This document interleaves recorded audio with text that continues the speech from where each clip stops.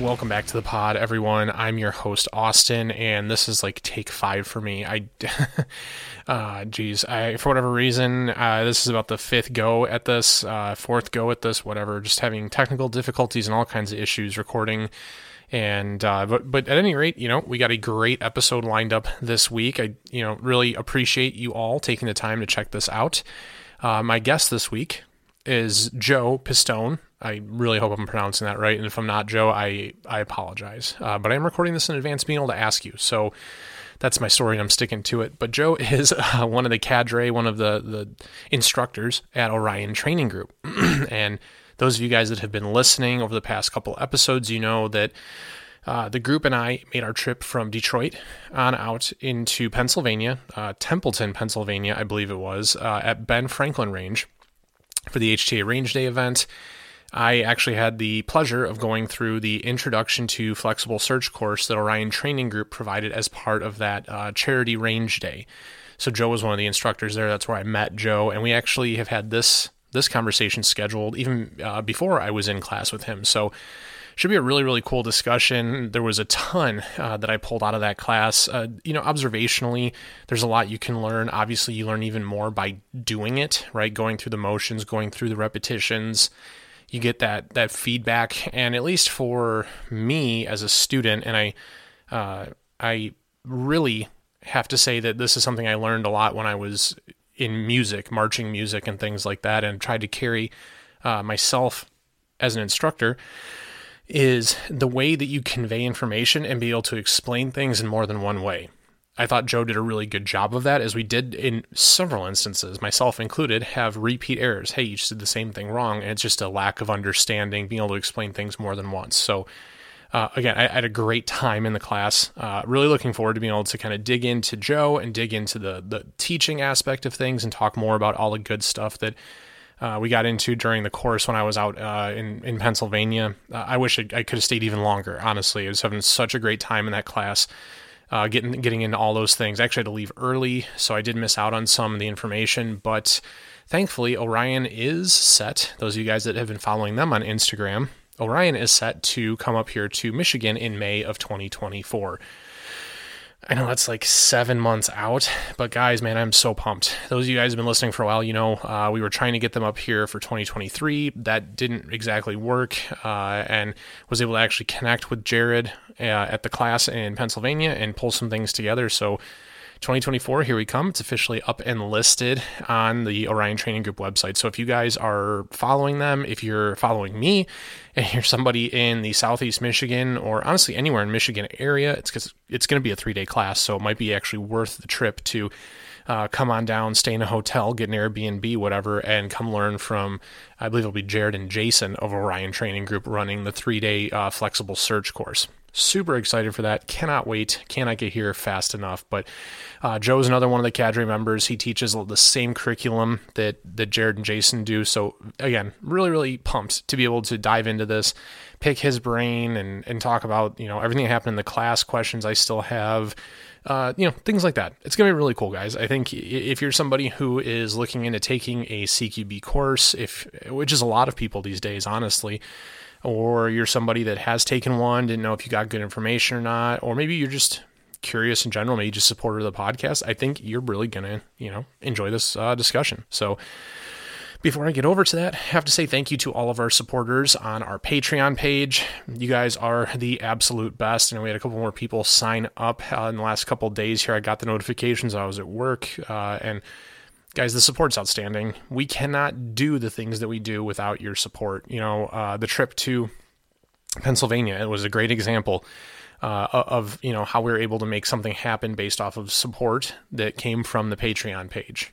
That money all went directly straight to that trip and making that possible. So huge kudos to you guys. If you guys aren't checking out our Patreon, head on over, give it a look-see. There's a couple different tiers going on. We do videos, we do blogs, we got targets and stuff. Just all kinds of information. If you like what we're doing on the Instagram, and if you're not following us on Instagram, you should, but check out the Patreon. There's even more information. And as a Patreon patron, You have even further access to us. You can actually request certain content. You can request information. You can, interact with the team just a little bit more. So head on over to patreon.com/prepared_mindset_pod and check out everything that we're doing there. Now, in addition to the support from our patrons, we do have several sponsors, partners, right, of industry that make what we do possible as well. We are a sponsored podcast, and it's really cool that we get to, work together and team up with these companies to bring great products to you guys and promote them and make sure you're aware of these companies. There's so many companies these days, guys, that are out there. They're selling products, they're developing products, doing all these things, and sometimes it's hard to keep track. It's hard to find the good companies out there. It's hard to find the good quality products. So we want to make sure that we are bringing nothing but the best to you, our listeners, to make a healthy recommendation on where you should go to spend your hard-earned money. And with that, we have to say thank you to our first sponsor, Custom Night Vision. Guys, you can head on over to their website, customnightvision.com, and check out, everything they have going on. If you're looking to get into night vision, you're like me, right? You just didn't know what you didn't know. There's so much to tell. There's so much to learn. Start with a monocular, like the Tonto housings. They have those in stock. You can start with the PVS 14. They have tons of those in stock. And we're talking at all levels here. So maybe you're trying to go just as cheap as possible because you don't know how often you're going to use it. It's fine. They have Photonis tube options. They have Elbit tubes. They have L3 tubes. Tons of options, all in stock, ready to ship out to you. Now, if you don't know what any of those things mean, if Photonis, Elbit, all that, you have no idea. The cool part is they have a built-in chat functionality on the site, so you can reach out and you can actually talk to somebody at Custom who's going to be able to guide you in your purchase. And past that, while you're on the page looking, you want to make sure if you're like me, I freaked out when I bought my first tube. I didn't want any blems. I didn't want any little black dots anywhere on the lens, and I didn't care if the other stats were high, low. I was super adamant about not having any of that. Well, the guys at Custom have total transparency in the purchasing process, and you can actually see in their drop-down menu, you can select the different tubes that you want, and you can see which one you're ordering and what that looks like, what the quality is, if it's got the little blem or whatever in it, and you can make sure that you're ordering exactly what you want. Whether it's white phosphor, green phosphor, hell, maybe you got a little bit more cash. You're ready to jump up into binocular housings like the 1431s that I have, or some RNVGs, or whatever you're looking into, maybe some katanas, right? There's a lot of options that are all in stock and ready to ship quickly. They'll be at your door in absolutely no time. Guys, head on over to customnightvision.com. Let them take good care of you. Pick up a helmet, pick up a light, a laser, whatever you need to get your night vision game squared away so you can get out there, you can get training, and get into it. They're great. Can't say enough nice things about Custom Night Vision. Thank you as well to our pals over at HRT Tactical Gear. Guys, HRT is awesome. I ran their LBAC carrier in the same class we're going to be talking about with Joe, and, honestly, no hot spots, no discomfort, no adjustment, nothing failed. It was absolutely outstanding. I even had compliments on their back panels on how square it was, how well it was made. And this was from somebody who actually had does own a nylon company. So people who are in the know, they admire the work, they understand it's a quality product. If you guys are looking for a plate carrier, check out their LBAC, their rack, the H-rack. If you're looking for a belt, right, inner belt, outer belt combination things, check out their arc line. Really, really cool stuff. They use that Tigris material that's so hot in the industry right now and make some super high quality stuff. Very durable, very lightweight. They use even the Tigris to replace Molly clips, so you have a slimmer, lighter package that is even more secure than the traditional Molly strips that Malice clips that we're all using to secure our gear. You can pick up some mag pouches, all kinds of good stuff, guys. Can't say enough nice things about HRT and their products. I've been absolutely blown away with everything that I'm running from them. Very, very happy and highly recommend them. Also have to give a huge shout out here to 100 Concepts. Guys, everyone runs the light caps. Absolutely everyone runs them. If you haven't been paying attention, they actually just launched their shock collar, which is cool because one of the only gripes, really what's not to love about their light caps, their scope caps, what the team's doing there, right? The biggest gripe everybody had was the Ranger bands they use to retain everything. I actually really liked how simple of a solution that was, and that you have extra Ranger bands laying around all the time. So if one snaps, breaks, gets cut, whatever, you can just throw another one on. But for the people that were not down with that solution, their shock collar has just dropped. That replaces the Ranger band, gives you much shorter length of paracord, shock cord you have to use to retain that light cap, to retain that scope cap, and no rattles, no extra noise, keeps everything exactly in the place it should be. Awesome, awesome solution. I was actually messaging Jonah about that a couple days ago as I was doing some fitment stuff and helping them out with that. Really, really happy to be working with 100 Concepts. You guys, check out their website, 100concepts.com. Their company motto is do good, be dangerous, live free. And finally, but certainly not least, last but not least, at any rate, thank you to John over at LARP Labs. Guys, LARP Labs is killing it with their 3M vinyl wraps. I know they're just now getting ready to drop the LS321 wraps. If you guys are one of the, I guess what the internet says, you're the pores, right? You're running the Hollow Sun laser unit, which a lot of guys really take advantage of the performance for the price, the civilian powered laser market. LARPlabs.com is your stop to pick up a new wrap in M81, Multicam, Ranger Green, Coyote Brown, whatever you need. They even set you guys up with discount code Prepared Mindset to save you 10% off your order when you go to pick one up. In addition to the LS321s, you can also pick up wraps for your EOTech optics, your Hollow Sun stuff, SIG, Cloud Defensive, Aimpoint, Vortex. Tons and tons of options. Head on over to larplabs.com and pick some up today. So huge shout out to those companies. And again, thank you to all of them for their support of what we do here at Prepared Mindset. But again, this week's guest is Joe from Orion Training Group, former Marine, law enforcement, really, really funny guy. Very much enjoyed being in class with him, for the day and a half. And honestly really felt for him because I know both he and Jared had taught a 5-day class leading straight into the day and a half course that they gave, myself and my classmates for the HTA charity event. So he was really, really at the end of things there, and still managed to do a fantastic job with us. Was just great at communicating. Really, really enjoyed it. I can't say that enough. I know I've already said it a few times, but it was great. I learned so much. And I think you guys are really going to dig the conversation here. So I'm just going to get on over to that. My conversation this week with Mr. Joe Pistone. Joe, welcome to the podcast, man. How are you? Hey, I'm good. How are you, buddy?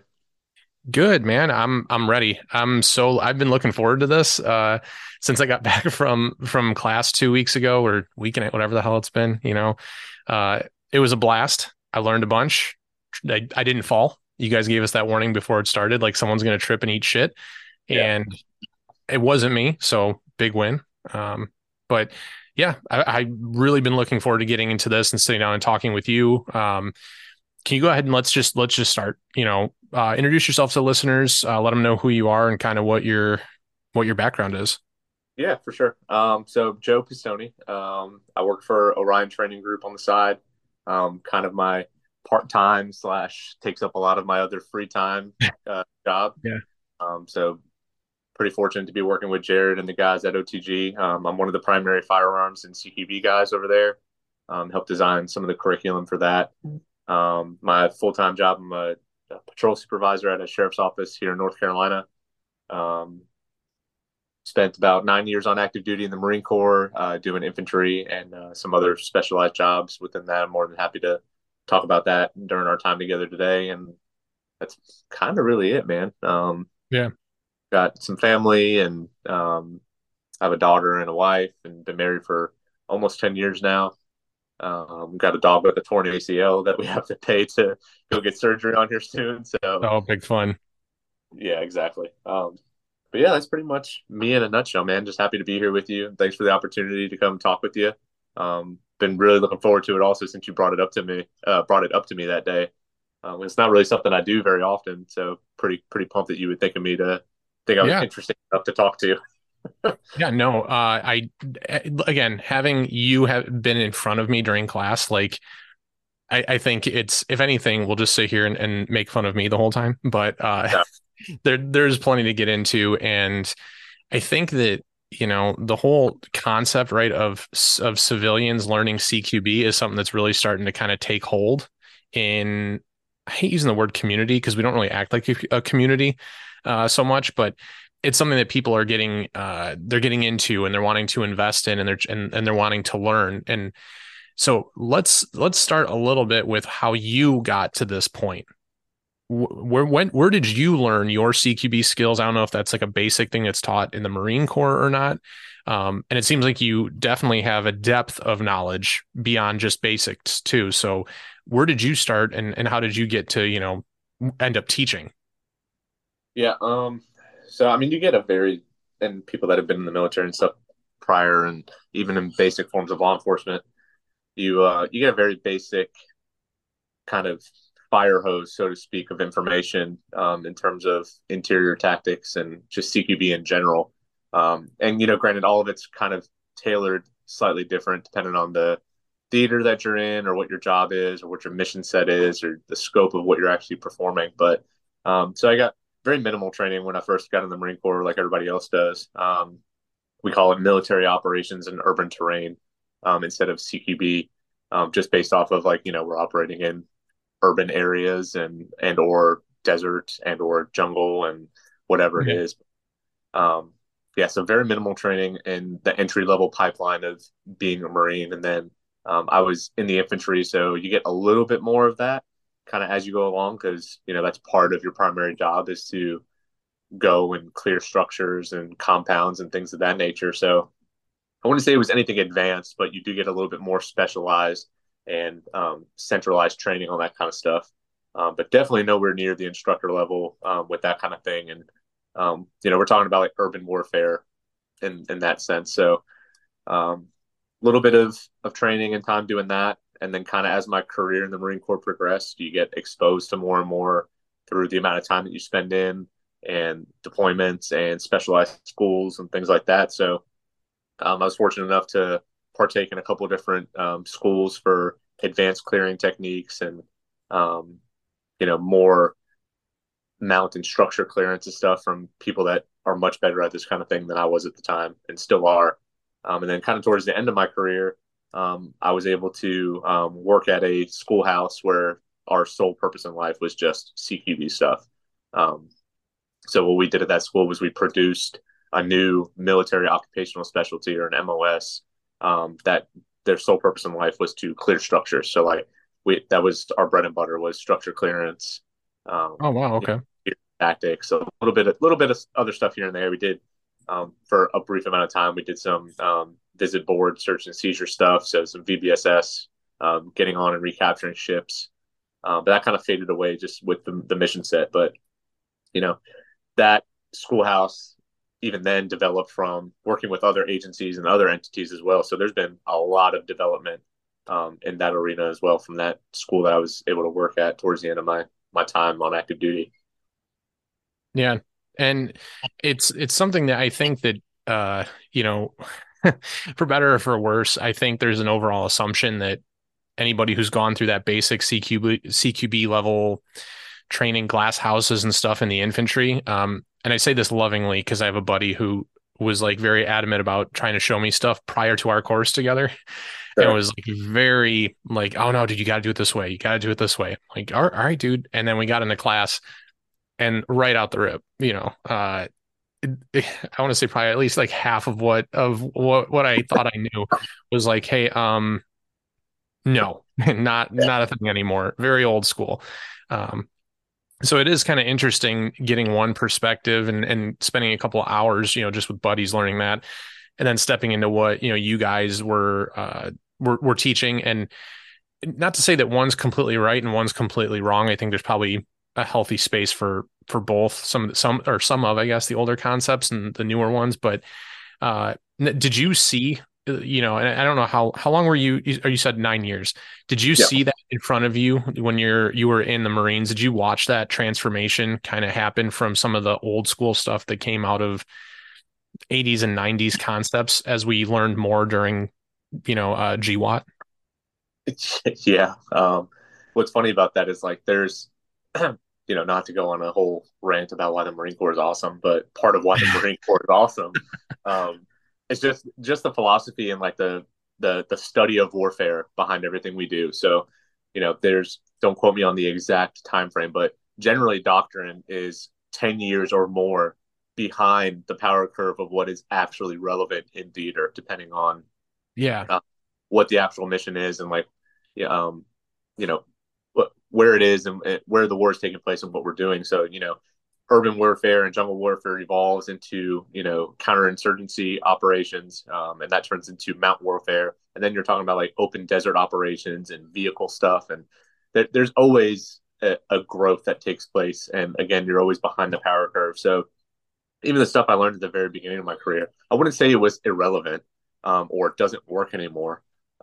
It's just that there are always new developments in tactics and stuff that, excuse me, are created because of problems and solutions that are developed in real Yeah. time. And it takes time for that stuff to be published and vetted and pumped out to the masses as like the new thing that we're teaching.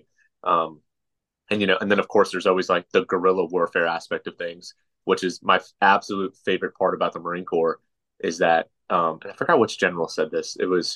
I think it was some foreign general, or something during one of our conflicts, but in summary he basically quoted us and said that the Marine Corps is so dangerous because we have all this doctrine and we don't use it. Like we have all this stuff in publications and like in all these manuals and stuff, and like it's all open source, so like anybody and everybody can freaking read it. But we just don't use it. So like the guerrilla warfare aspect of things and like having an infantry or like a unit that's able to adjust and um, make do with what's available and constantly just reassess and reevaluate the tactics that are being used in real time. That's what makes us, one of the greatest fighting forces on the face of the planet. And then you take that same mindset, you apply it to other things that you're doing in other career fields, like even in law enforcement, and just your ability to adjust like that is what makes you such a critical thinker and so much more efficient in the middle of whatever it is you're exposed to. But yeah, there was a huge change from the stuff I learned at the very beginning of my career.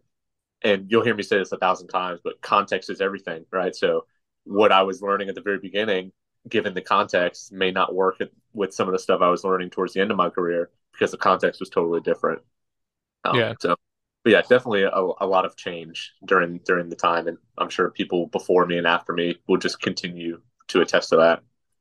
Yeah, no, and some of like I said, some of the first things we got into in class, like even just talking about overlapping sectors of fire or where people are supposed to stand when they made entry through a threshold was so drastically different. And talking to people afterwards, guys in the class and everything, the old school thought of everyone takes a corner and muzzles to the center of the room, and that's what I had been taught. Granted, not the person teaching me was any great shakes or anything, and I don't think they were supposed to be, but just we got into that, and immediately it's like, well, if you start thinking about where your muzzle is and safety and how we're going to do this, like you start kind of being able to figure out like why that changed. Like it makes sense when you think about it as I'll use the term like layperson, right? You don't really Yeah. consider past the concept of complete coverage when you start looking at not flagging each other or even panning outside the doorway was like, I brought that up when I was like, again, hanging out with my buddies. I'm like, hey, I saw this in a video, Jared and Jason talked about this. Should we, I don't know, like look at some of this stuff? And they go, oh yeah, but what if there's somebody in there with a gun? Like, shoot them. And then I see them before they see me, hopefully. Yeah, like I don't know, like maybe shoot them. I don't know. And like so they were really hesitant on that, and and they're good dudes. They're good friends. One's a former Marine, but he was just infantry. Another guy was he was actually in Blake's class at the charity event. Oh, I told him he should have taken CQB. I was like, you guys just watched PowerPoint for 4 hours. I did stuff. We did a whiteboard for like 20 minutes. It was great. Um, but it really did. It showed like the drastic differences, and I thought you guys did a really good idea or good job articulating those ideas and explaining why it worked, what you yeah. were teaching and stuff. Um, the pieing the door, or I'm sorry, panning. I don't think we really even got into pieing, but just that methodology, that approach to what we were trying to learn and achieve was, is that I guess, is that like a new wave type of thing, or is that like an old method? I mean, where does that really come from? Because you hear so many different things thrown around. It's kind of hard for people to figure out what works and what doesn't. Yeah. Especially, well, if we're talking about just like what we do with Orion training group as far as like our curriculum. Um, we don't claim to have reinvented the tactics wheel on anything. Like that's kind of the beauty of it. Yeah. And you have to be mature enough also to go to one of our classes and understand that like it's a principle based clearing system that combines and provides context to the why behind the multiple ways that you can approach a situation, right? So, yeah, you are going to learn four different ways you could do stuff just from the outside of the door. And we're not saying that any one just generically is better than the other. It's solely based on the context of what you are perceiving, right? And, that's 90% of the CQP stuff is like processing, right? It's like, Yeah. what Oh do I yeah. have? How can I react the best way to that? Which is why we don't, swear to any one doctrine. Because, like you said, there's a million different ways you can do CQB. And people tend to get really sensitive when you talk about CQB stuff because, they may have learned it one way, but again, it's because their one way was relevant to what they were doing at the time. And then you go to another school of thought, and their style was relevant to what they were doing at the time, um, which none of which is wrong.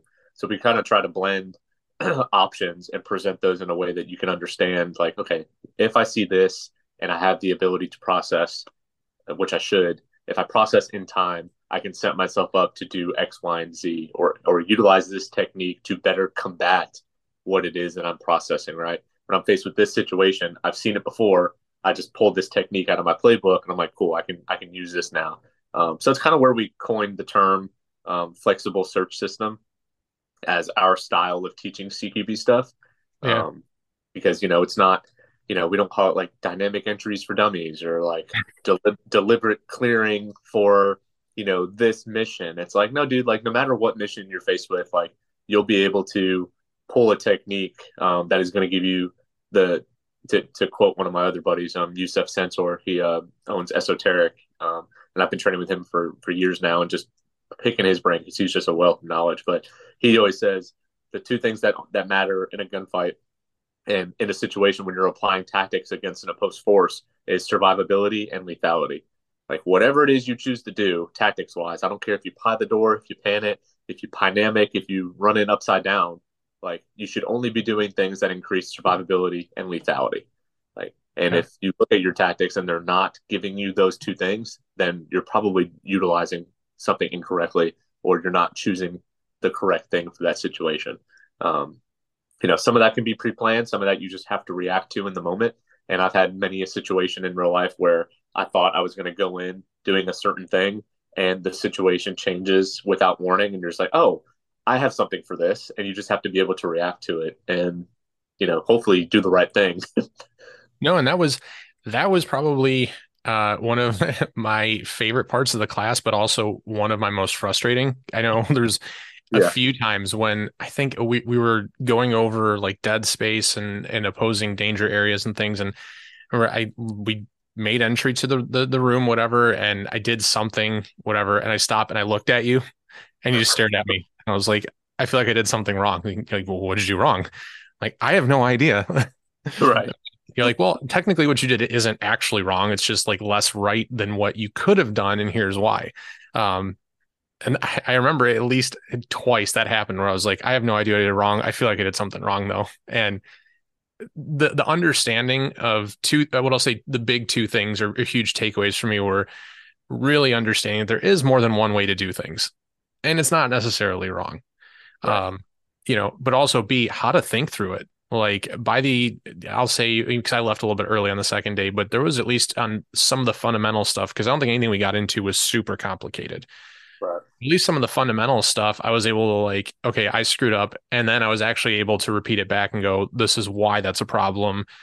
Starting to understand, like you said, I think that you were use the word principles, right? But right. understand principles perspective, why what I did was wrong. I think honestly, I pushed on a wall or something and I didn't honestly, what did I do? Oh, I think it was where I squeezed Josh against a wall or something.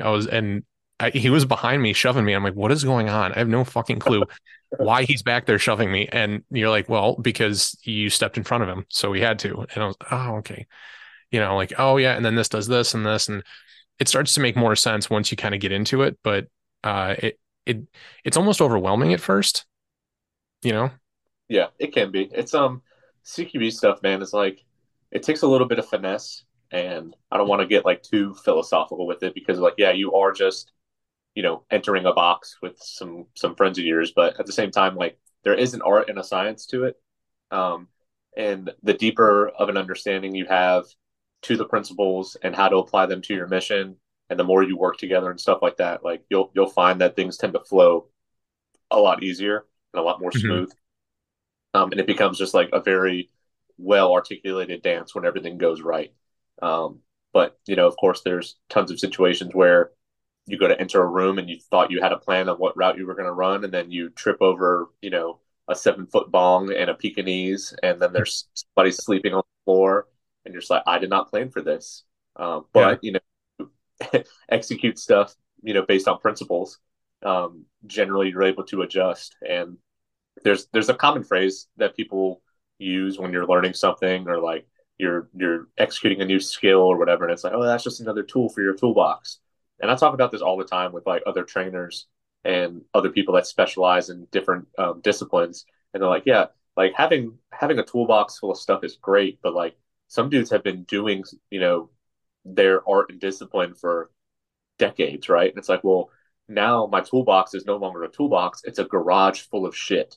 So like, how do I narrow that down to a certain set of skills that I can make more of like a tool belt and be a little bit more like Batman and less like a hoarder on TLC, and like choose a very specific set of things that are principle based and that I know are going to have a high success rate with like low output from me. And like those are generally the things that you want to be doing more often because they're repeatable under stress.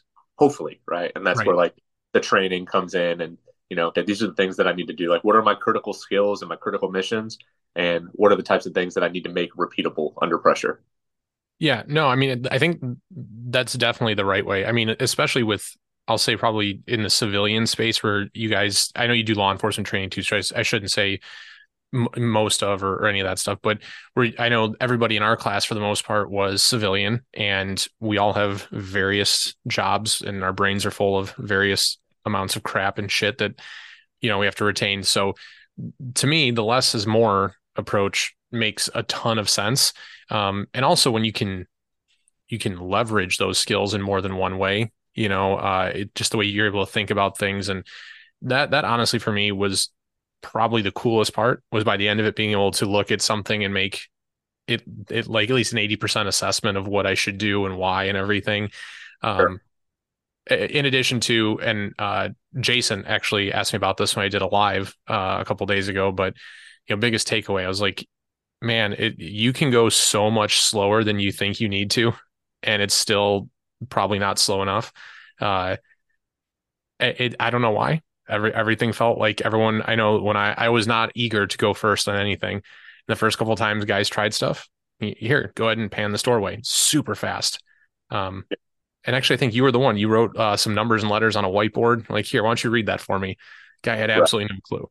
And it's not Right. an uncommon thing, I'm sure.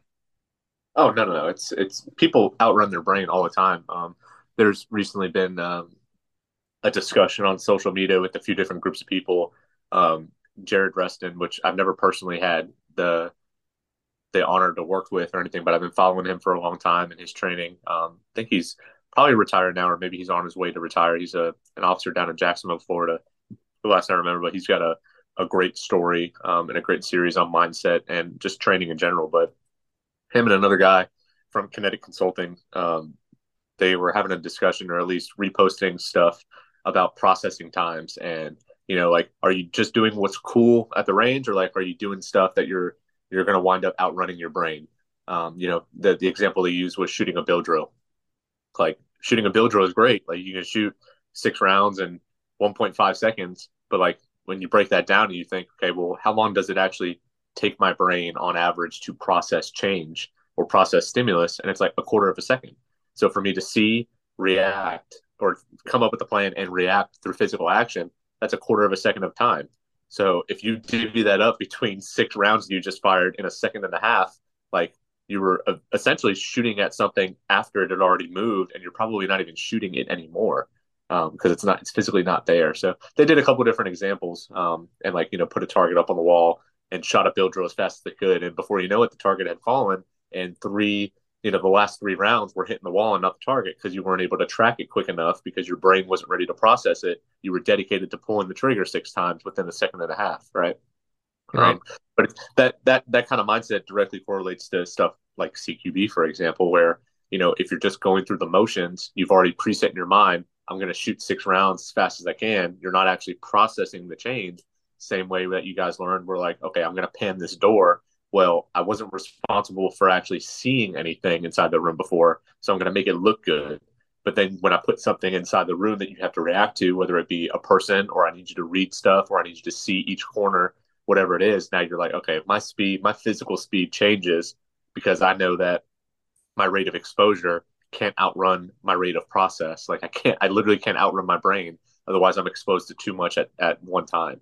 Right. I think that was probably the one of the big moments that I saw like start to click in people's head when we started doing that isolated drill. We were panning the door and we busted out like the sim rounds and the mantis and all that stuff. We did that drill where we had like 3 targets in a sector of Yeah. fire. Yeah, I really saw a lot of change in speed there because prior to putting ammo in their guns or a mantis in their hand, they were just blown right across that door, right? Because there was no responsibility and there was no accountability because there was no targetry there, nothing to shoot at, nothing to point a laser at. So really, there was no way for them to lose. But you start doing that stuff opposed, and then you're covered in blue paint. And you're like, oh, I did outrun my brain. Well, and you nailed me on it as well because and I was running with the Mantis, but after watching, I know you demoed it, and I think we one or two other guys did it. And at that point, everybody who was there observing, as part of the class was like, "Oh, I know there's 3 targets. I know I'm putting 2 rounds on each." And like I did the same thing. You like overdrive your headlights or whatever, and you're overexposed, and it just turns into an L pres drill rather Mm-hmm. than actually. And I think you had to say it to me twice before it really clicked. Like, dude, you're not searching for work. You're just running it like a drill. And I was Right. like, well, yeah, we're doing a drill. But then the second time you said it, I don't know, you probably said it differently or something. I can't remember, but I was like, yeah, I know it's there. And suddenly that's the kind of stuff that starts to click when you see people posting some of those like I don't know, those like sayings or isms on social media. You talk about training scars and stuff. And it's like, well, Sure. this is the disadvantage to training this way is, yeah, I mean, sometimes you can anticipate and you see what people are doing. It can lead to training scars. However, that's not to say there's no value in it. And that's Yeah. honestly the thing that I hate the most about these discussions is people get into it and like, well, if you knew the target was there, if they were shooting back, if this, and it's like, well, come on, man. Yeah. Well, that's why we talked about like context being super important because like bill drills are great. Like, I'm not saying don't shoot bill drills, and neither was Jared Reston or the guy from Kinetic Yeah. Consulting, but he's basically just saying that like it's a marksmanship drill and not a tactics relative drill. Like, no one is saying go shoot a bill drill in a deadly force situation, right? But we Hmm. are going to go to the range and you want to train recoil management and you want to pressure test your grip and your sight picture and things like that at range or at close distances, then yeah, a bill drill is a great way to diagnose specific marksmanship ability. Um, if that's what you're looking to do and to diagnose, and if you have the ability to do that with yourself or somebody else to hold yourself accountable. But I think too often in the training realm we merge like marksmanship stuff and tactics in the wrong areas. They do correlate. Like, you definitely have a responsibility to utilize good marksmanship in a tactical scenario, but the drills don't always match up, right? Like, you're not always testing the correct thing that correlates to what you're going to do in a tactical scenario. But again, there's nothing wrong with that. I've got no gripes with running bill drills or whatever else you want to do at the range. Just it's more about just knowing your why and how it translates to the bigger picture, right? Yeah. Well, and I'll say again, this is where our community doesn't exactly act like a community because you do see so many people trying to like poo-poo on working on those kinds of things, a build drill, a one reload one or whatever. And I get it because you see people also manipulate the other side of things where, oh, well, you can't just say context controls everything, except that it really kind of does. But you're not literally planning those to use those in that exact context in, like you said, like a gunfight. I'm not going to do a one reload one in the middle of a gunfight with somebody. It's just Right. it is a creative way to save ammo Right. Like, and still don't work show on your recoil. Yeah. And reload. don't show up at my USPSA match and say I didn't use cover correctly, or like I didn't eye the targetry the right way, or like, or Yeah. my multiple target engagement wasn't realistic or whatever. Like, or oh, you totally would have died. You didn't see that target before he saw you. It's like, no, dude, this is a game. It's a little Tactics, different. are tactics. Like, I'm playing a Right. game now.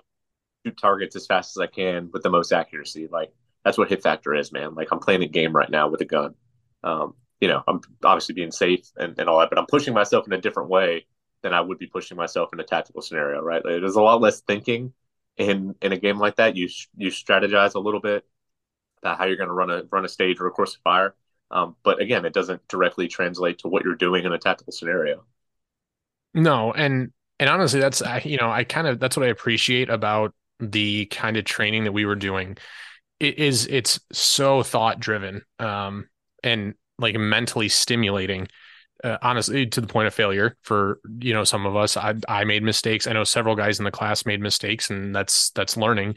But when you apply stress to those kinds of situations, I think that you know, and this is the thing one of the things that really just irks me is people talk about you shouldn't learn tactics. Civilians shouldn't learn tactics. You don't need to know this stuff. I'm sure you guys at OTG have heard it from people on the internet. You shouldn't be teaching this to civilians. They don't need it. And it's like, well, I would beg to differ. I mean, maybe if literally not for the exact applications, what we were learning, room clearing, whatnot, the ability to process things, teaching somebody, how to work through those things physically and mentally, there's a lot of value in that. And I think that it gets overlooked. I mean, almost entirely in that argument. Yeah. I mean, who am I to say like who is and isn't worthy of learning open source information from professionals? Like it's it's no different than saying that civilians shouldn't be able to go to the gun range or like what. And I get it, man. There's like this huge argument, and I don't care either way, honestly. Like I'm going to continue to do what I do, regardless from people that want to learn and want to be there, that are just good people and your average American citizen. But you know, who's who's worthy of learning this kind of thing? Like, why should or shouldn't civilians learn this kind of thing? And if they want to learn, they should join the military or they should go be law enforcement. It's like, Love that one. Yeah, that's my yeah, favorite. I mean, it's just such a moot point that like it just bothers me that you even want to waste your breath saying that. And the comparison between like the whole Second Amendment thing and like was learning tactics in the Constitution or not. It's like who cares? Like if it was or wasn't, we're doing it now, right? Like it's what's happening. So if people want to use it for the good, then good. But just like anything else, just like the same person that drinks and drives, if they want to use their driver's license in their 2,000 pound vehicle for bad and for evil, then they will. So like Right. you're saying going to go to driving school because like they're going to learn how to use their vehicle for as a weapon of mass destruction. Like it is what it is, right? But to me, it just means that I don't believe in gatekeeping. I do believe that there are more sensitive topics that you probably should be in the know to know. We're not out here like releasing the world's secrets or like the ultimate tactics of whatever special operations team that like only they're allowed to know and stuff. But like I said, this stuff is in a book somewhere anyway, and it's 99% of it is the same stuff we've been doing since the beginning of time, just in a slightly different way. Um, Mm. so, to say that one group or the other doesn't get to learn it is kind of just silly. And to me, it just means that the military groups and or the units and those in law enforcement that are doing this on a daily basis, that's like your obligation to just be that much better. Because just like the guy who wants to do evil with a gun and with whatever training he's had, like somebody, yeah, is also capable of doing that with whatever other information, just like they could with IT information or whatever. But it's ultimately about the person who's in control and what they choose to do with it. So it just means that we just need to be that much better as professionals in those careers. That we need to be prepared for the worst case scenario, which is not your rogue U.S. citizen. It's like the person who is hell bent on doing evil with whatever tools they have. So we need to be better trained, sharp. And, if push came to shove and this is what it resulted to, then hopefully there are, like, I would much rather have a bunch of, American citizens behind me that were trained in marksmanship and tactics if, the shit hit the fan type situation than a bunch of dudes that had no idea what they were doing. right? Oh Like, yeah. And that is 110% my biggest gripe with people, friends or not, or family or not, whatever, that um I'll say are firearms owners and believe themselves to be I'll just say better than they are. And kind of when I started this podcast, when I started doing all this stuff, we're kind of laughing at some of the things I did because it didn't make sense to them. And now it's kind of morphed to, hey, when shit hits the fan, I know I'm going to go to your place because you own XYZ and you know how to do all this stuff. And it's like, okay, well, maybe you should also I see it as more of like a responsibility type thing. Like if you want to be well prepared for this, you want to be well rounded, and you want to be, somebody that people rely on and look for to be a responder to them in a time of need. You really do have that responsibility to at least be somewhat knowledgeable. Like, yeah, otherwise, you just got a bunch of people walking around with lever action rifles that think that they're God's gift to shooting, and that's a pretty scary thought, honestly. At least for me, in the time I might need somebody that's who I have to rely on. yeah. To be honest, like I never put much thought or focus on like the whole, you're training civilians thing. Like it never crossed my mind as like an issue or not. It was just like, okay, we're doing this. Like it's whatever. I do get a little bit more joy out of training other law enforcement officers and military, just because, um, obviously based on my history and stuff, like I relate more Sure. to those groups of guys. So it's a little bit easier for me to teach because I know aside from just being human, like we have more of a level playing field as far as like how I can relate things and teaching styles and learning styles and stuff. So those shared experiences make it a little bit easier and more enjoyable for me to teach with those guys. And so I'm also super fortunate to have done that a lot during my time on active duty and since becoming a cop. Um, so, the past 5 years in law enforcement have been great because I've been able to just continue to enhance the stuff that I learned as, teaching models and stuff. Um, and continue to do that now with Orion, going on and teaching contracts to different agencies around the country. And then obviously through my open enrollment classes and stuff as well. But that's probably been the greatest thing ever, man. And the only reason why I'm even a fraction of capable that I am now is because I didn't do it alone. Like I said, we didn't invent tactics, like we didn't invent room clearing. But there are a lot of people that are much better at it than I am, that have a lot more operational experience than I did. And those are the guys that I went to seek guidance on, developing curriculum for when I worked at the CQB school in my last few years in the Marine Corps. That curriculum needed kind of an overdrive, and just a revamping and just like a freshening up. So I reached out to people who, like I said, had been operational for a long period of time that could relate their execution of tactics based on their mission set to what our relevance was and why I needed to redo our curriculum. So I didn't go to the guy who taught 25 years at jungle warfare school, because not that he can't teach me anything, but how relevant are his lessons going to be to my mission set, teaching these Yeah. guys CQB for a very specific criteria. But I went to a lot and got a lot of help from a lot of good people. And like I said, Yusef was one of those guys that helped me a lot. And I was I was fortunate enough to be training with him a little bit towards the end of my career, while I was still on active duty, um, and was able to go out to where his team was training and jump in with those guys a little bit and ask questions and see them work. And he comes from a very high operational tempo SWAT team in North Carolina, and he has decades of experience doing stuff overseas and all over the place. So that man is a wealth of knowledge. Even just his outlook on training and his outlook on developing tactics and stuff, um, just really helped guide the rest of my time at that schoolhouse. And then I kind of took that same relationship and reached out to other people again that were doing similar stuff and had the relevance to be able to kind of keep me within the left and right lateral limits of um, just staying relevant into what I was looking to get out of it. And just that's kind of where flexible search came from, was developing curriculum that made sense for the end user, really. And so when you're looking at like how that all came to be, like how long did that take? Because I mean, I can imagine that any number of people would look at it and say, well, you're just teaching these things, you just teach what you know, and that's that.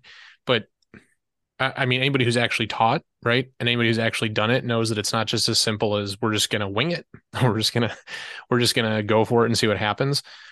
How long did it take you guys to to really, and I'm sure it's probably like a very organic process. I'm sure you're still changing and refining, but how long did it take to start really making that idea of the flexible search curriculum that you guys have today really come together? Dude, I shit you not. It was probably the easiest thing I've ever done in my entire life. And I say this as more of a testament to like guys like Jared and Jason and Blake, and now Alex and Will, and just our group of dudes that helped develop that. We were in a group chat for like a solid 3 years before any of us had ever actually like touched the same ground as each other, right? Like without ever meeting in person. So everything we ever did was either, in a text message or in a video chat, or we'd have a Zoom call or whatever it was. And we would develop this stuff and we would literally do like little teach backs, on video and like discuss stuff and have these discussions and do little whiteboard things. And luckily, everybody came with like a melting pot of experience, like actual operational experience and schoolhouse experience and just exposure to a lot of stuff. Um, so they were able to talk the talk and walk the walk, which was super important. And I'll never forget this. The first class I taught with Jared and Jason was in South Carolina. We went to Berkeley County, South Carolina, and did an assessment, for a SWAT team down there. And this was the first time we had ever been together. And here we are teaching a CQB class to a SWAT team. And again, we had never cleared a single room together in our entire lives. And it was like watching the black swan on ice. Like it was just the most beautiful, majestic thing you had ever seen. And no one had that was the beauty of it, is that nobody had a single clue that we had never worked together before. Like here we are in person for the first time teaching a class, and maybe it's good, maybe it's bad, but point is we had done all the legwork ahead of time to feel comfortable with being principle based. So even if one of us had messed something up, theoretically no one would ever know anyway, because that's how flexible we were in picking up the slack anyway. And our planning and just the basis of principle based, initiative based clearing just made it seem entirely seamless. Like there was no effort for the three of us as strangers to hop in a room together and start demonstrating our curriculum. So it wasn't like we just like showed up and like yelled surprise, like we're just going to randomly teach you CQB. Like we all knew what we were teaching, but everything up to that point was on paper and in video, and then here we are, going down here in person for the first time. It's like everyone thought we had like been working together for years, or that we'd been on like the same team for years or something. It's like no, we're Mhm. all from different places. Jared and Jason, they're their own animal because they grew up in law enforcement together. On SWAT and stuff, and I was kind of the outlier for that class, but it was just amazing how like the three of us just absolutely just flowed together because we had an understanding, of the curriculum and of the principles, which is just a testament to the curriculum itself. Like that's essentially what we want people who take the class to be able to do. You show up as strangers, you start to learn and get the feel for the curriculum, and then no matter how many times we shake up your group, you should be able to jump in a stack with 3, 4 guys or whatever it is. Or the same thing we preach to our law enforcement and military, counterparts that we teach. Like same thing. No matter how many times we rotate your stack, like if you're applying the principles and you're utilizing good initiative based tactics, like you'll be able to succeed. It doesn't matter if you know who's in the room with you or not. You're doing all the right things the right way. And if you did mess something up, people have the awareness enough, about them to make those corrections, right? Yeah, and I can only imagine what that must have been like. It sounds cool as shit. I mean, I was really really geeked when it was like it was the second day and we were addressing, I don't know, coming out of one room to another door, whatever. And I'd been working with Josh for most of my reps during class, and he was great. But he like I took his outward opening door like it was inward or something. So he knew why I was making that mistake or why I was doing what I was doing, and was just like instantly flexible with it. Knew it was wrong. He's like, well, I can't tell him right now, so I'm just gonna go with it. I won't forget it because like you even told us like it's not necessarily wrong. You even had us reset it. Like I want to run it again and try it that exact same way, and we're gonna see how this plays out. Which I thought was really cool, or an interesting way to to teach that and to learn.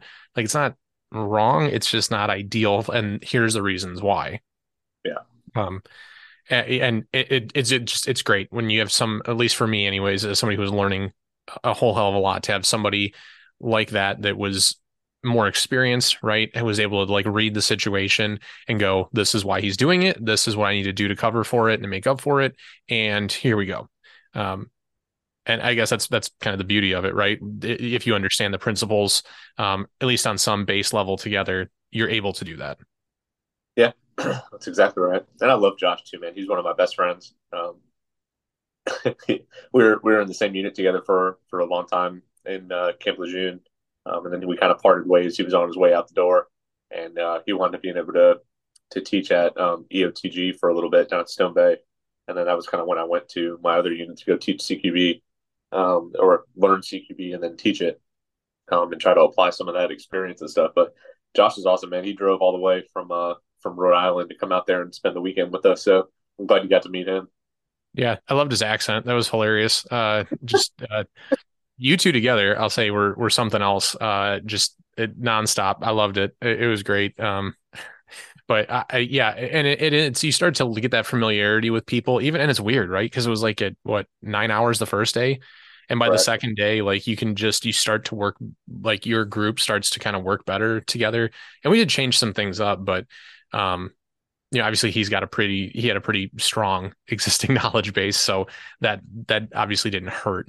Um, and we had a wide range of guys in class too, so I think it helps when it's not just a total bunch of people who have never been exposed to it. But on the civilian side of that, do you guys ever get that where you just have like a class full of people who have just absolutely no idea, and you just really just have to spoon feed it, or I mean, Um, Kind of. So I would say like, our curriculum is made so that way we can, tone it down or, ramp it up if needed, depending on the skill level of the people that are present, right? So I taught a class in Wallace, North Carolina, taught a small unit CQB class there, or a fundamental CQB class there.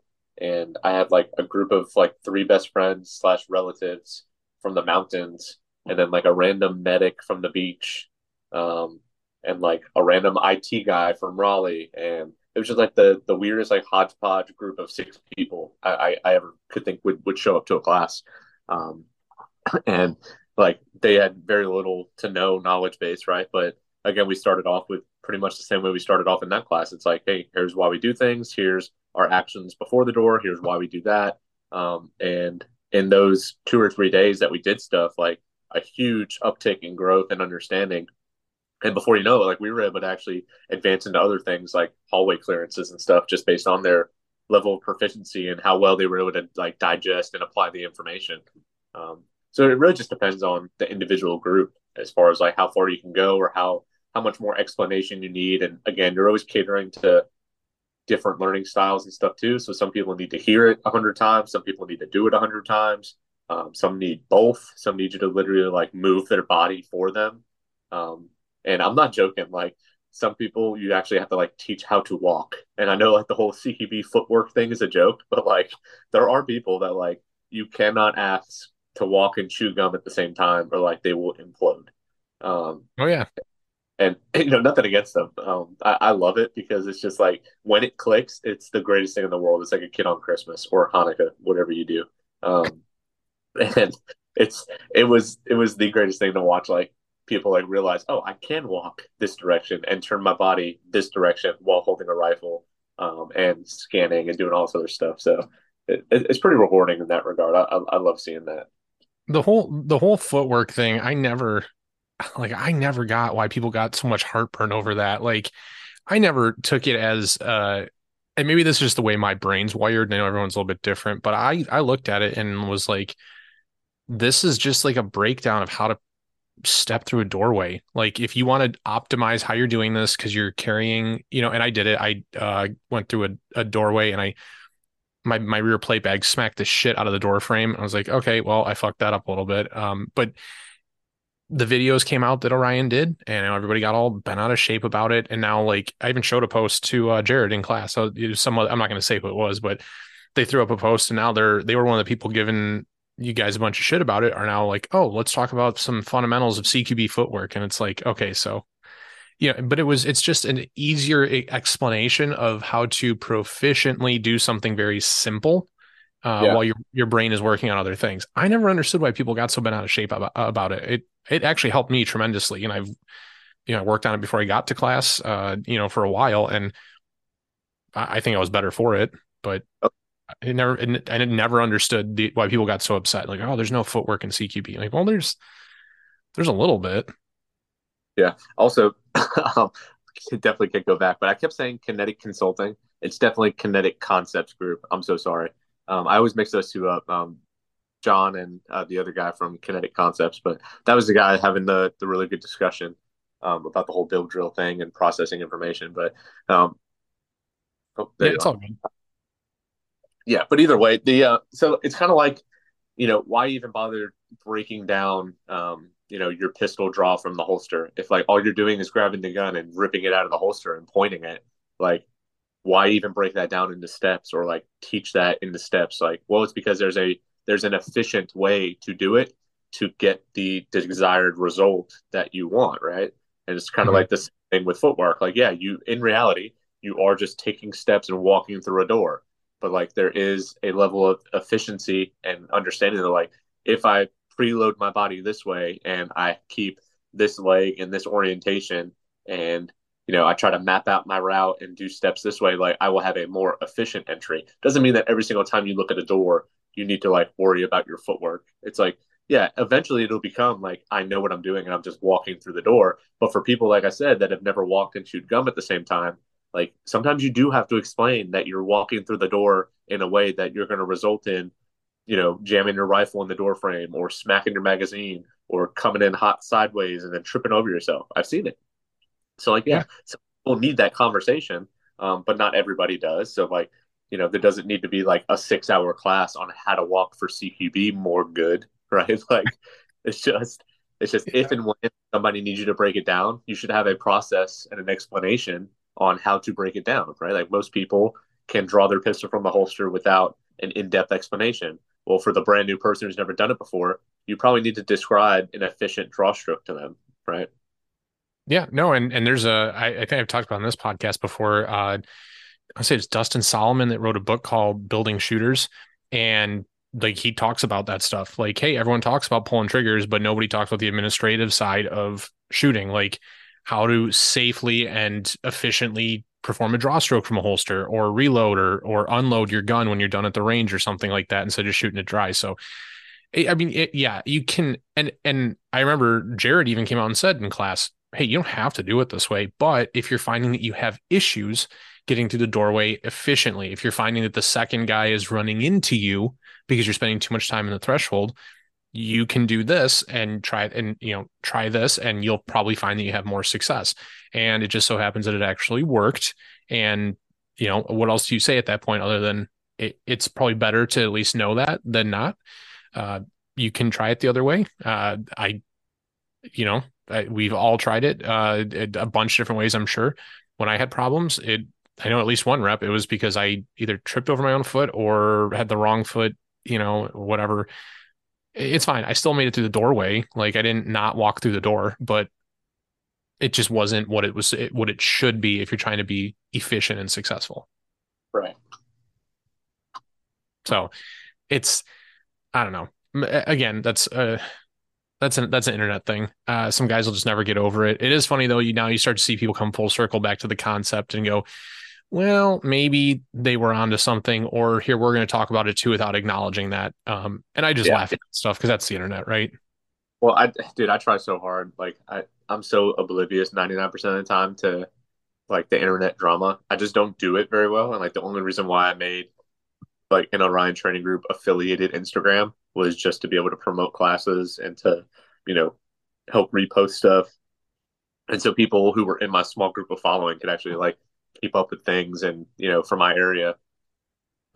Which I'm glad I did, but like I don't get involved in the whole drama stuff, man. Like every time I hear about, oh, did you hear what so and so said about this or about this person? It's like no, and I don't care. Like unless they're putting out information that's gonna make everybody better, like the drama is the drama, and I just like refuse to get involved. And I see it all the time on like my videos and stuff too that I post. Like my buddy Tyler does a lot of my media, and granted, some of them are not like the best in terms of like the clips he chose to put in the hype video, but it's a hype video, and like I I'm moving with a rifle or something over like some trap house music, and you're going to critique something in my video as if like it was something that I was teaching as the gospel.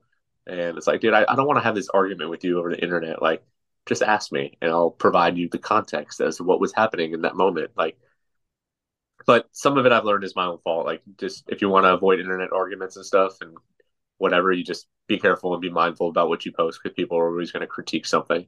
And I just, like I said, I just don't do well with the drama, man. I'm just here to, I have you know, the ability to talk to people in a way that, actually they want to listen and they want to learn. And I have a little bit of information to give while I'm here. So, since I'm in the position to, teach people and all that, and people are going to keep showing up, then I'll continue to give whatever knowledge and information I have and pass it on to everybody else. So that's kind of, what I view as my purpose right now is to continue to learn, continue to teach, and just, take as many people with me as I can. Yeah. No, and have you found, I know Ryan's been up and running for, I'm gonna say it's a couple years now. Have you found that people are, I don't want to say more receptive, but people are more eager, I guess like fighting to get into your guys' classes and get to your curriculum and information and things. I know a lot of this stuff, it always just seems like it's like a fad, it moves in waves and a lot of it's driven through social media for better or for worse. But it seems like, as things start to get more popular, then you get a lot more attention and people start investing in it. Is that have you guys seen that impact? Has that carried through and you guys get more students and are people buying into the value behind this? Yeah, I mean, I think so. So Jared handles most of the major classes, and he handles all the registration, and he obviously runs the main, Instagram page and all that. So he has seen the, the data as far as like where we started, how much we grow each month with in terms of followers and exposure and views and whatever else. And he tracks quarterly the registration and all that stuff for classes. So we kind of adjust our postings of classes based on location and time frames and stuff based off of when we think it'll do well and offer the masses the highest opportunity to be able to attend a class.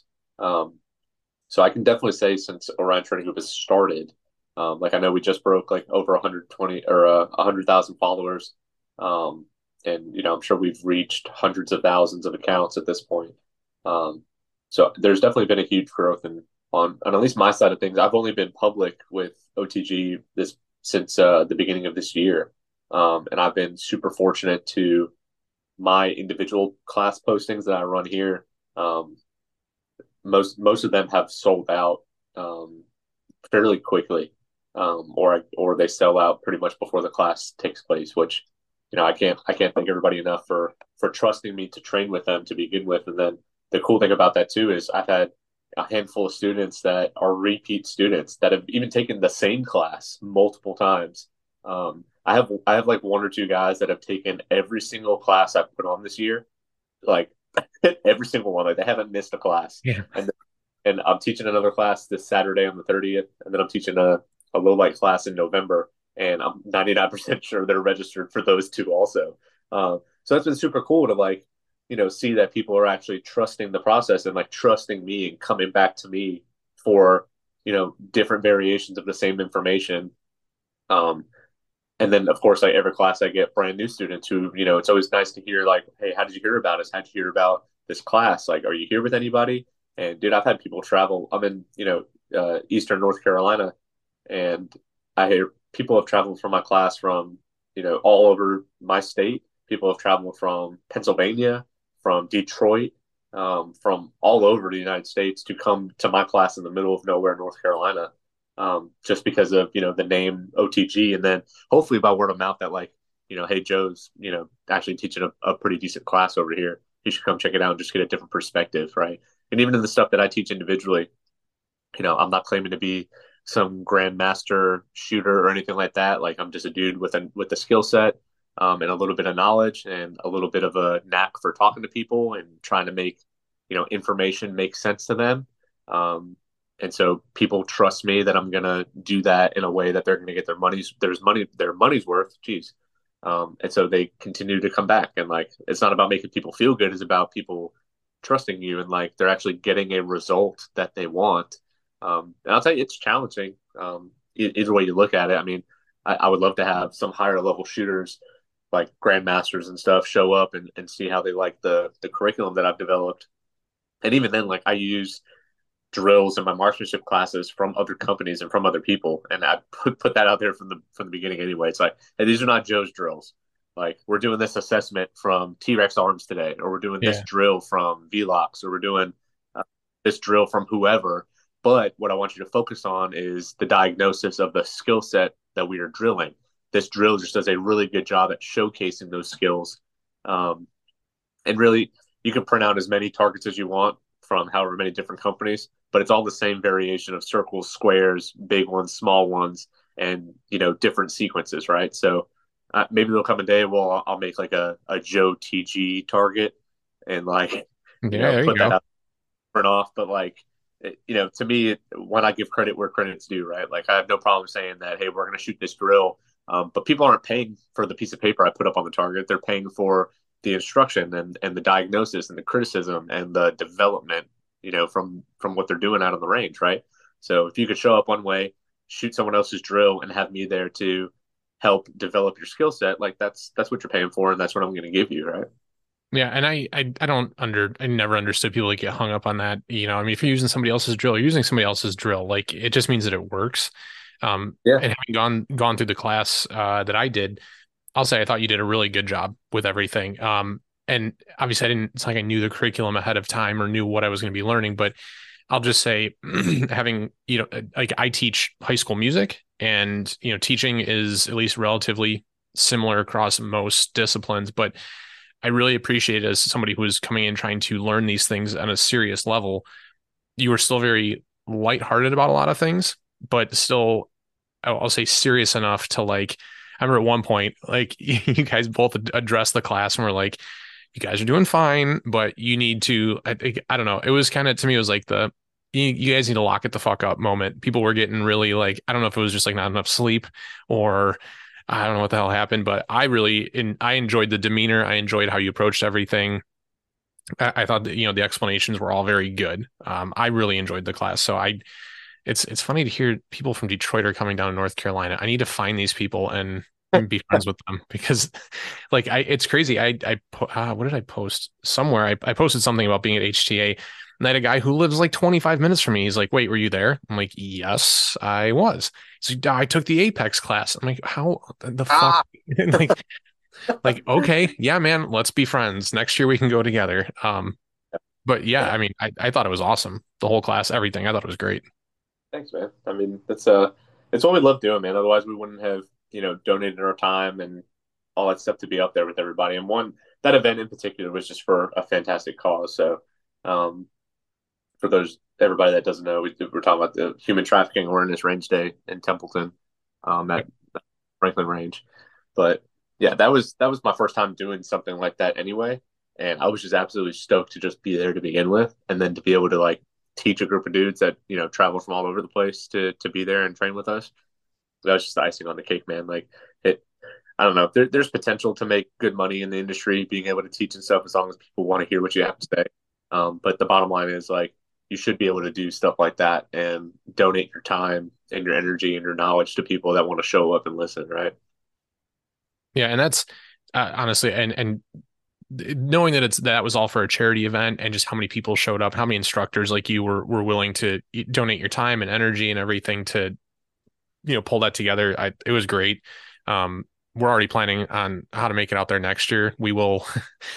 We several lessons were learned on this trip out. We will not be renting an RV next year. We're probably going to do like an Airbnb or something that has plumbed in plumbing. Honestly, that was probably the worst part of the trip, uh, Yeah.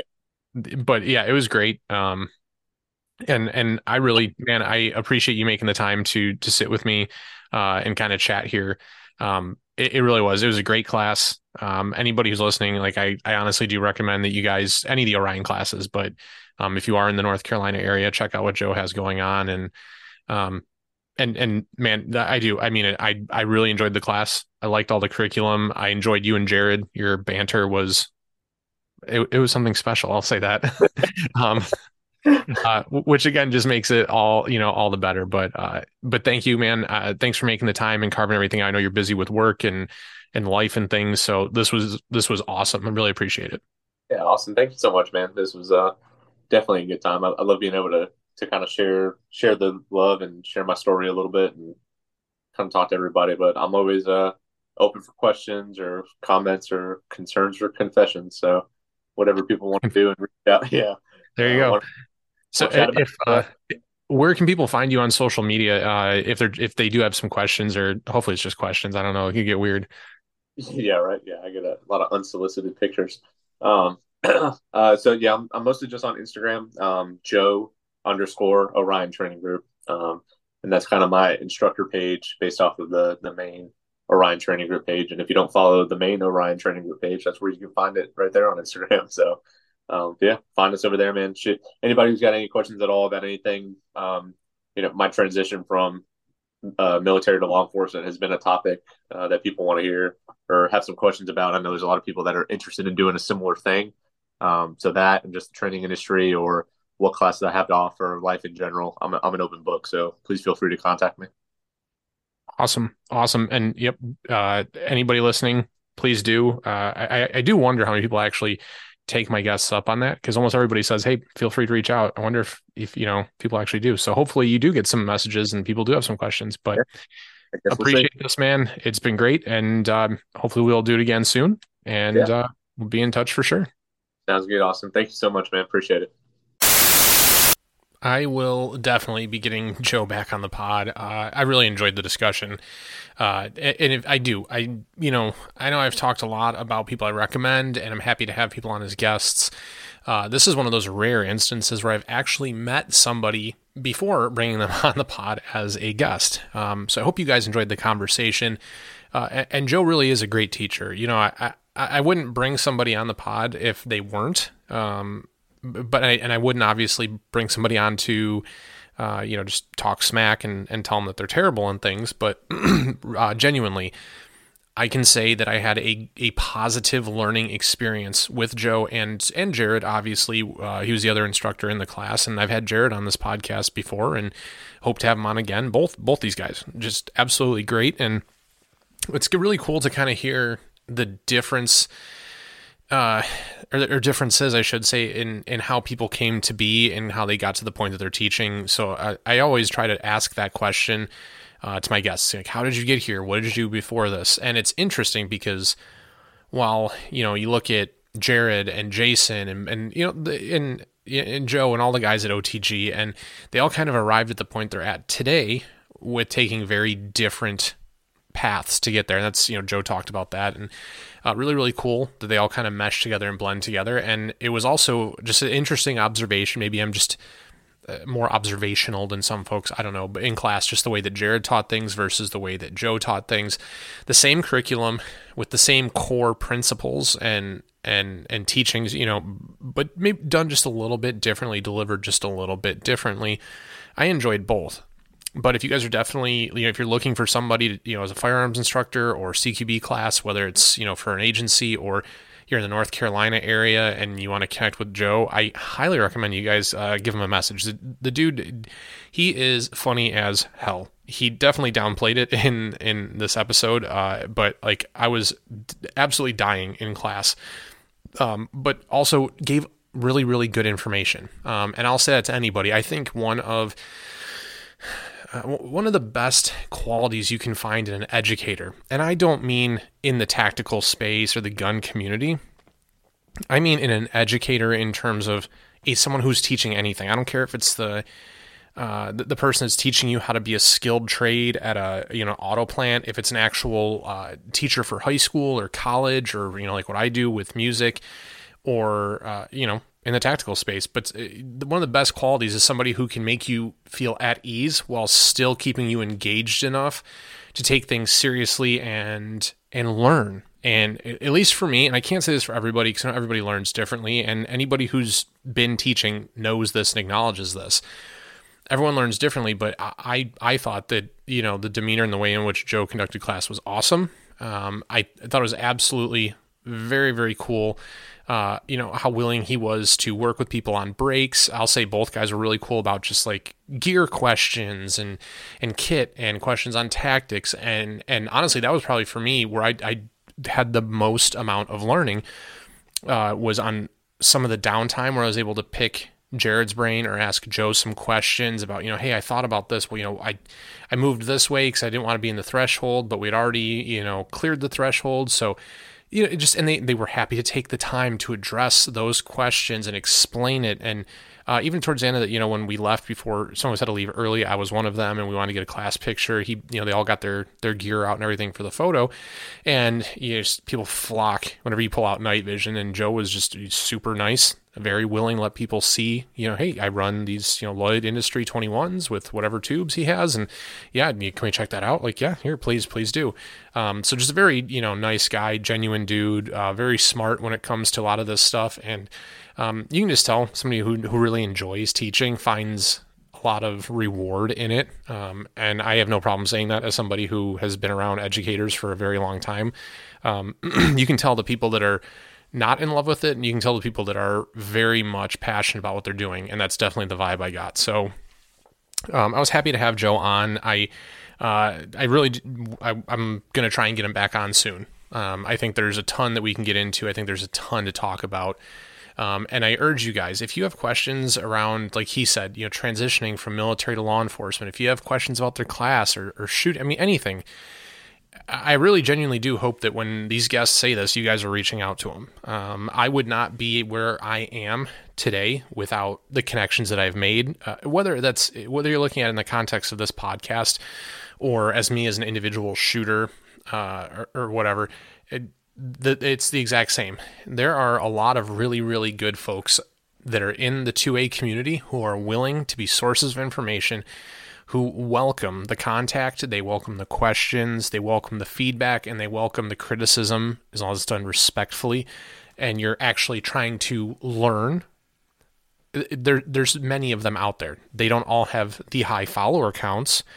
And in a lot of ways, that's the annoying part too, is because and this is my opinion, is that some of these people with the, obnoxiously large following, they're not as in it for the education as they say they are, which I find upsetting, just purely because I am here to share my learning experiences with you all, which is why I was very quick to own, and point out in this discussion, like, hey, you called me on this, you called me on that. I learned here. That's when I learned. That's why that's important. I have no problem owning that. I mean, I'm not infallible. I'm not perfect. I don't do this professionally. And even guys that do it professionally make mistakes. So, like I was saying, I hope you guys do take the opportunity to reach out to Joe and try and find time to, make it to one of his classes or courses. I mean, can't say enough nice things about him. I had a very positive experience, and I hope you guys enjoyed the discussion that we just had here. These are the kinds of people that I look forward to connecting with, bringing on as guests, bringing back on as repeat guests, because I really think that they have a lot of information to offer to you all. Now, I mean, granted, there's some people I really like to talk to, and I bring them on for my own amusement, and I will make no apologies for that. But, when I look at people to try and bring on here, it's to share information. That's, if you guys go back to our early episodes, and I kind of talked about a little bit of this with Joe offline, it was a very different podcast, but that is one of the things that has always remained a constant, is that this is supposed to be educational. Whether that's you observing me learning and you're learning via that, maybe it's learning what not to do. I don't know what your personal goals and beliefs are and things. But I hope that you learn regardless through these discussions, and at the very least you find them enjoyable and entertaining. Because that's really what matters here. I mean, you got to enjoy listening to this stuff, and we do our best, and it's very easy when you have content and topics that we're all, we're all passionate about and want to talk about. And if you guys have questions on this stuff, like, hey, why didn't you ask about this? Shoot me a message. Shoot Joe a message. Let him know you were listening to the episode and you want to know more about something. Hell yeah, man. Get after it. But that's all I got for you guys really this week. I sincerely hope that you enjoyed this discussion and, have enjoyed our other episodes, as we're getting really, really freaking close to 200 episodes, which is crazy. I would never have thought that we would have gotten to this point, but here we are with no signs of slowing down. So that's all from me this week, folks. Until next time, you guys get after it. Reach out to Joe. Make some good connections in your network. Be better people, whether that's training, whether that's, doing your research and your education and whatnot. Until next time, though, get out there, hit the range, and like we always say here, work hard, train smarter, and be prepared.